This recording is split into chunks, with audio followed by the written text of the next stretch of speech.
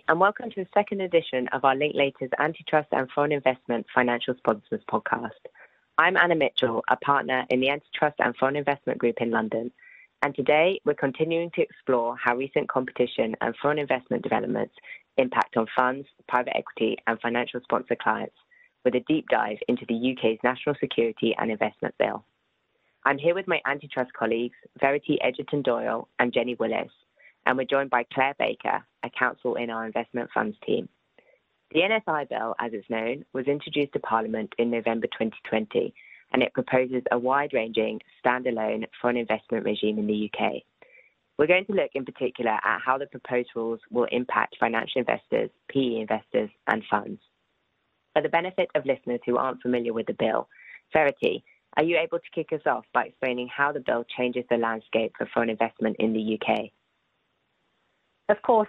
Thanks, Anna. This really is a radical overhaul in the UK's approach to foreign investment screening, which will see the UK move from having one of the most permissive approaches to foreign investment in the world to one of the highest levels of scrutiny.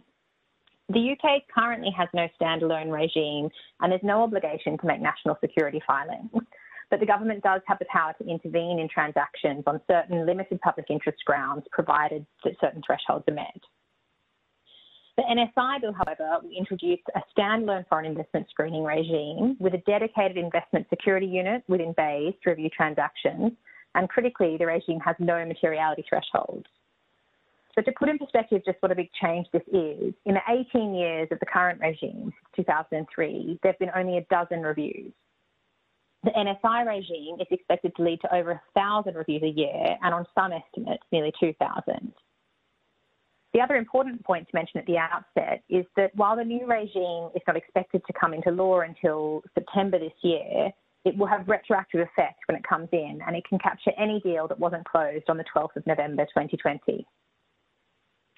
Okay, so it sounds like this is a real sea change and something that people need to start thinking about now, even before the regime formally becomes law.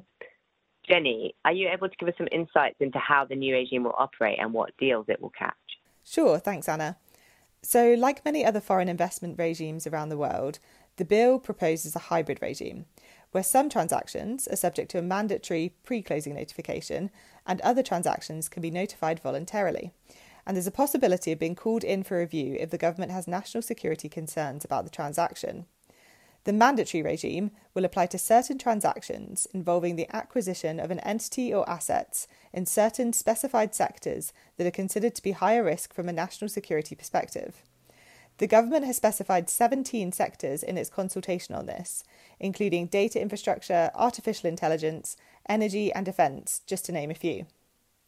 For mandatory notifications, there will be serious consequences for closing a transaction without approval, including the power to void a transaction, which of course would be a risk for the seller as well as the buyer. Fines can be imposed of up to 5% of worldwide turnover, or 10 million, whichever is higher, and there's also a risk of up to 5 years imprisonment for non-compliance with the mandatory notification obligation. So the new regime certainly has teeth. Under the voluntary aspect of the regime, parties are encouraged to notify so-called trigger events that they consider may be of interest from a national security perspective, even though they don't fall within a mandatory sector definition. And this will be accompanied by an expansive call-in mechanism to enable the government to review non-notified transactions for up to 5 years post-completion, although that time period is reduced to 6 months if the government has become aware of the transaction. Thanks, Jenny.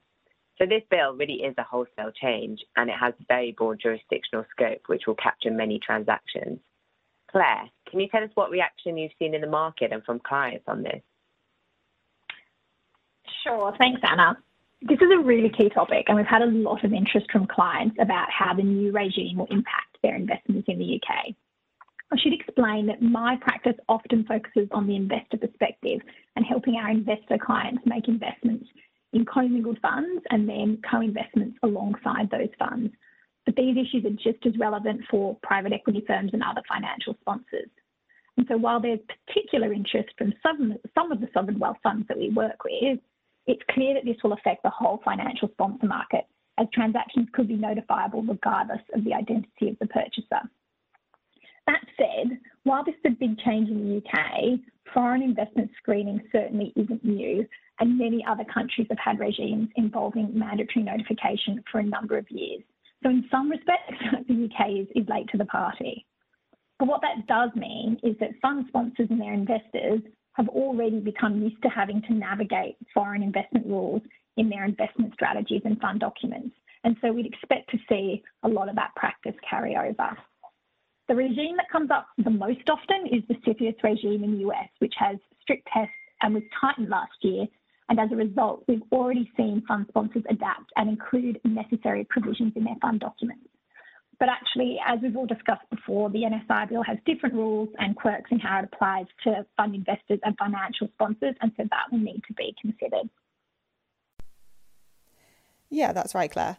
The NSI bill doesn't contain specific provisions or guidance to clarify how the regime will apply to financial investors and funds, and precisely how it will apply to the more complex fund structures is not entirely clear. At the moment, we're interpreting the bill as best we can, and no doubt practice will develop when it actually comes into force, but it is clear that the bill could capture a broad range of transaction structures, including those that would not typically be picked up by merger control. Yes, exactly. And how the bill will apply to minority co-investments where foreign investors have limited governance rights is one of the key concerns for our investor clients, and something we've spent a long time thinking about and advising them on in the last few months. And while we have slightly brighter lines for mandatory filings, the circumstances in which a deal might be called in are very broad. In Verity, we've obviously had to consider this already for some of our common clients. That's right, Claire. So for the mandatory regime, like you say, at least in theory, we have a mercifully bright line. A trigger event occurs where a person's shareholding or voting rights increases above 15%, or where a person acquires 25%, 50%, 75% of votes or shares in an entity, or is able to block or pass a corporate resolution. So with that first trigger of 15%, the regime obviously captures quite low-level minority stakes without additional control rights. And so that sets it at a much lower threshold than most merger control regimes. It also applies where the shareholding increases above each of those levels, even if the investor already had a stake in the business. For the voluntary regime, an even lower threshold applies for acquisitions, which can be captured where they give rise to a material influence. This material influence concept is familiar from UK merger control, and in that context, we can consider it to be triggered by acquisitions or shareholdings from starting as low as around 10%. And so one of the big questions we get is how we consider these thresholds where investments are made indirectly through funds. Yes, and that's a really tricky question.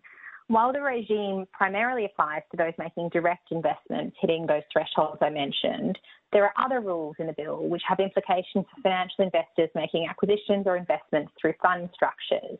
I think it's worth highlighting a few of these. The first is that the bill contains a provision on indirect holdings, and this captures investors or acquirers investing indirectly in a target, which is subject to the mandatory regime, if the immediate acquiring entity crosses one of those trigger event thresholds and the ultimate investor has a majority stake in that entity all the way up the chain. Right, but it's not as simple as having over 50% of shares or voting rights. No, exactly. So it can include that, but it also includes having the right to appoint or remove the majority of the board of directors of the entity below it, and having the right to exercise or actually exercising dominant influence or control over the entity. So one of the key messages we've been delivering to clients since the NSI bill was published is that its scope is potentially broader than it may first seem. For example, another issue we sometimes encounter is where an investor client invests in a business, but through different routes. So perhaps they hold an interest through the main commingled fund, but then they have another interest through a co-investment vehicle investing alongside the main fund.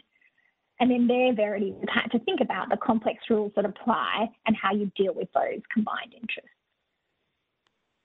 Yes, that's right. So the bill does contain this concept of connected persons, and this could apply to the co-investment scenario that you outlined.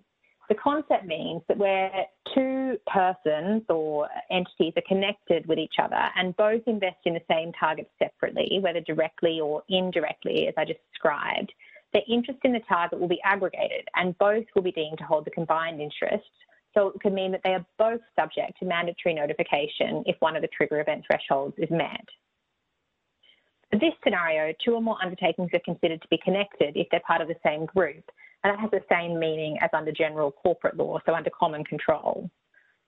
So this means that investors need to be aware that interests could be aggregated even if they're held by different entities within the group or if they're held through different investment vehicles. But we always need to do a case-by-case analysis, and it depends on the level of interest in each entity and how it's held, as well as the governance rights to determine if a filing would be tripped. And then we've also spoken to our clients about the possibility of aggregating interest across different investors too. Yes, that's right. So another concept that might be relevant in this situation is that of common purpose. And this is another provision that allows the interests of two or more entities to be aggregated for the purpose of the NSI regime.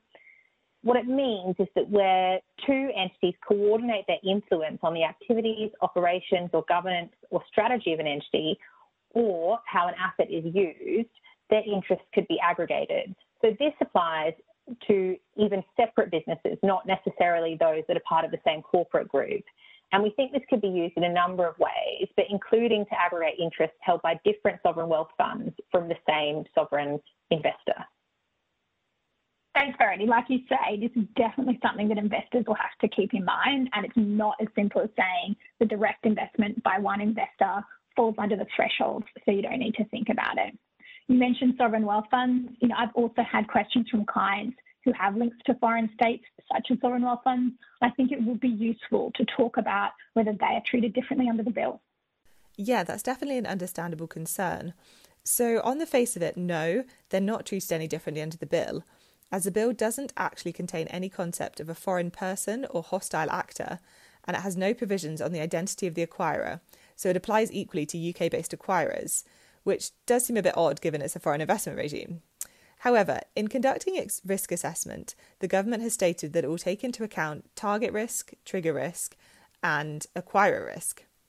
And here it's also worth noting that the driver for reform of the foreign investment regime was, in part, due to perceived concern over investments from China. So clearly the identity of the acquirer will be a key consideration for the substantive assessment of the national security risk by the government when reviewing transactions. Thanks all. I'd like to change direction a bit. We've spoken a lot so far about the circumstances in which investors might either have a notification obligation or choose to make a voluntary notification. But I know another issue for many clients is whether their interest will be disclosable and how much information they will need to provide. So I think it's worth us spending a bit of time talking about that. Yeah, and that's a real concern for many of our clients, and we are having to tell them that even where they may not be the notifying party under this regime, that doesn't mean they won't need to provide information to the UK government, either as a direct obligation or because fund documents will often require them to provide information to fund sponsors in these circumstances. Yeah, that's right. So at the moment, the exact form and obligations around notification remain unclear. But the government has published a draft template form on its website, which suggests that the acquirer will have to disclose details of the ultimate beneficial owner of the target post-acquisition. And this will require disclosing interests up the chain of ownership and therefore could potentially capture indirect and minority investors and funds. So even where an investor doesn't have a direct notification obligation itself in relation to an investment, it may be that its interest will still need to be disclosed in the notification that's submitted by the relevant acquiring entity. And of course, this might be problematic for some investors. Yeah, and I think this is an issue we already deal with in fund documents in relation to other kind of legal, regulatory and similar filings. And we're increasingly seeing an obligation to cooperate with this kind of process imposed as a requirement in fund documents. And it's likely to be especially relevant where investors' interests may be more sensitive, for example, sovereign wealth funds. That's interesting. And what else are you seeing in fund documents as foreign investment scrutiny has stepped up over the past year? Well, it's not new and it's not limited to the last year, but fund sponsors will often include provisions that allow them to exclude investors from certain investment opportunities. And the provisions are broad enough to typically cover a scenario where there might be foreign direct investment concerns. And historically, investors have generally accepted these provisions, but I expect that there might be more questions around them in the future as we see the increasing impact of foreign investment regimes, particularly the new regime in the UK. And then there's the usual provisions around requiring information and disclosure of information to enable the relevant filings to be made. And again, we expect that some of our investor clients might be refocusing on these through the foreign investment lens.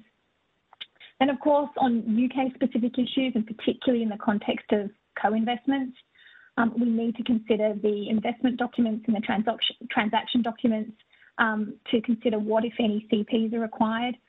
It's a case-by-case assessment, and we always work closely with our colleagues in your team to identify such requirements on the foreign investment or merger control front early. And obviously, where we do identify these obligations, we need to factor this into the transaction timetable. But I feel like we might be identifying an NSI CP in an increasing number of our deals. I think you're right on that one, and I definitely agree with you. So thanks so much, Claire, Verity, and Jenny, for sharing your insights on this. With the bill expected to be enacted into legislation in autumn of this year, we'll be keeping a close eye on developments, and we'll be looking out for any amendments or guidance from the government. If you have any questions, then please do get in touch with one of us in the Antitrust and Foreign Investment team here at Linklaters. And also, please do tune into our next podcast, where we'll discuss the impact of the Biden administration on private equity. Until next time, thank you for listening, and goodbye.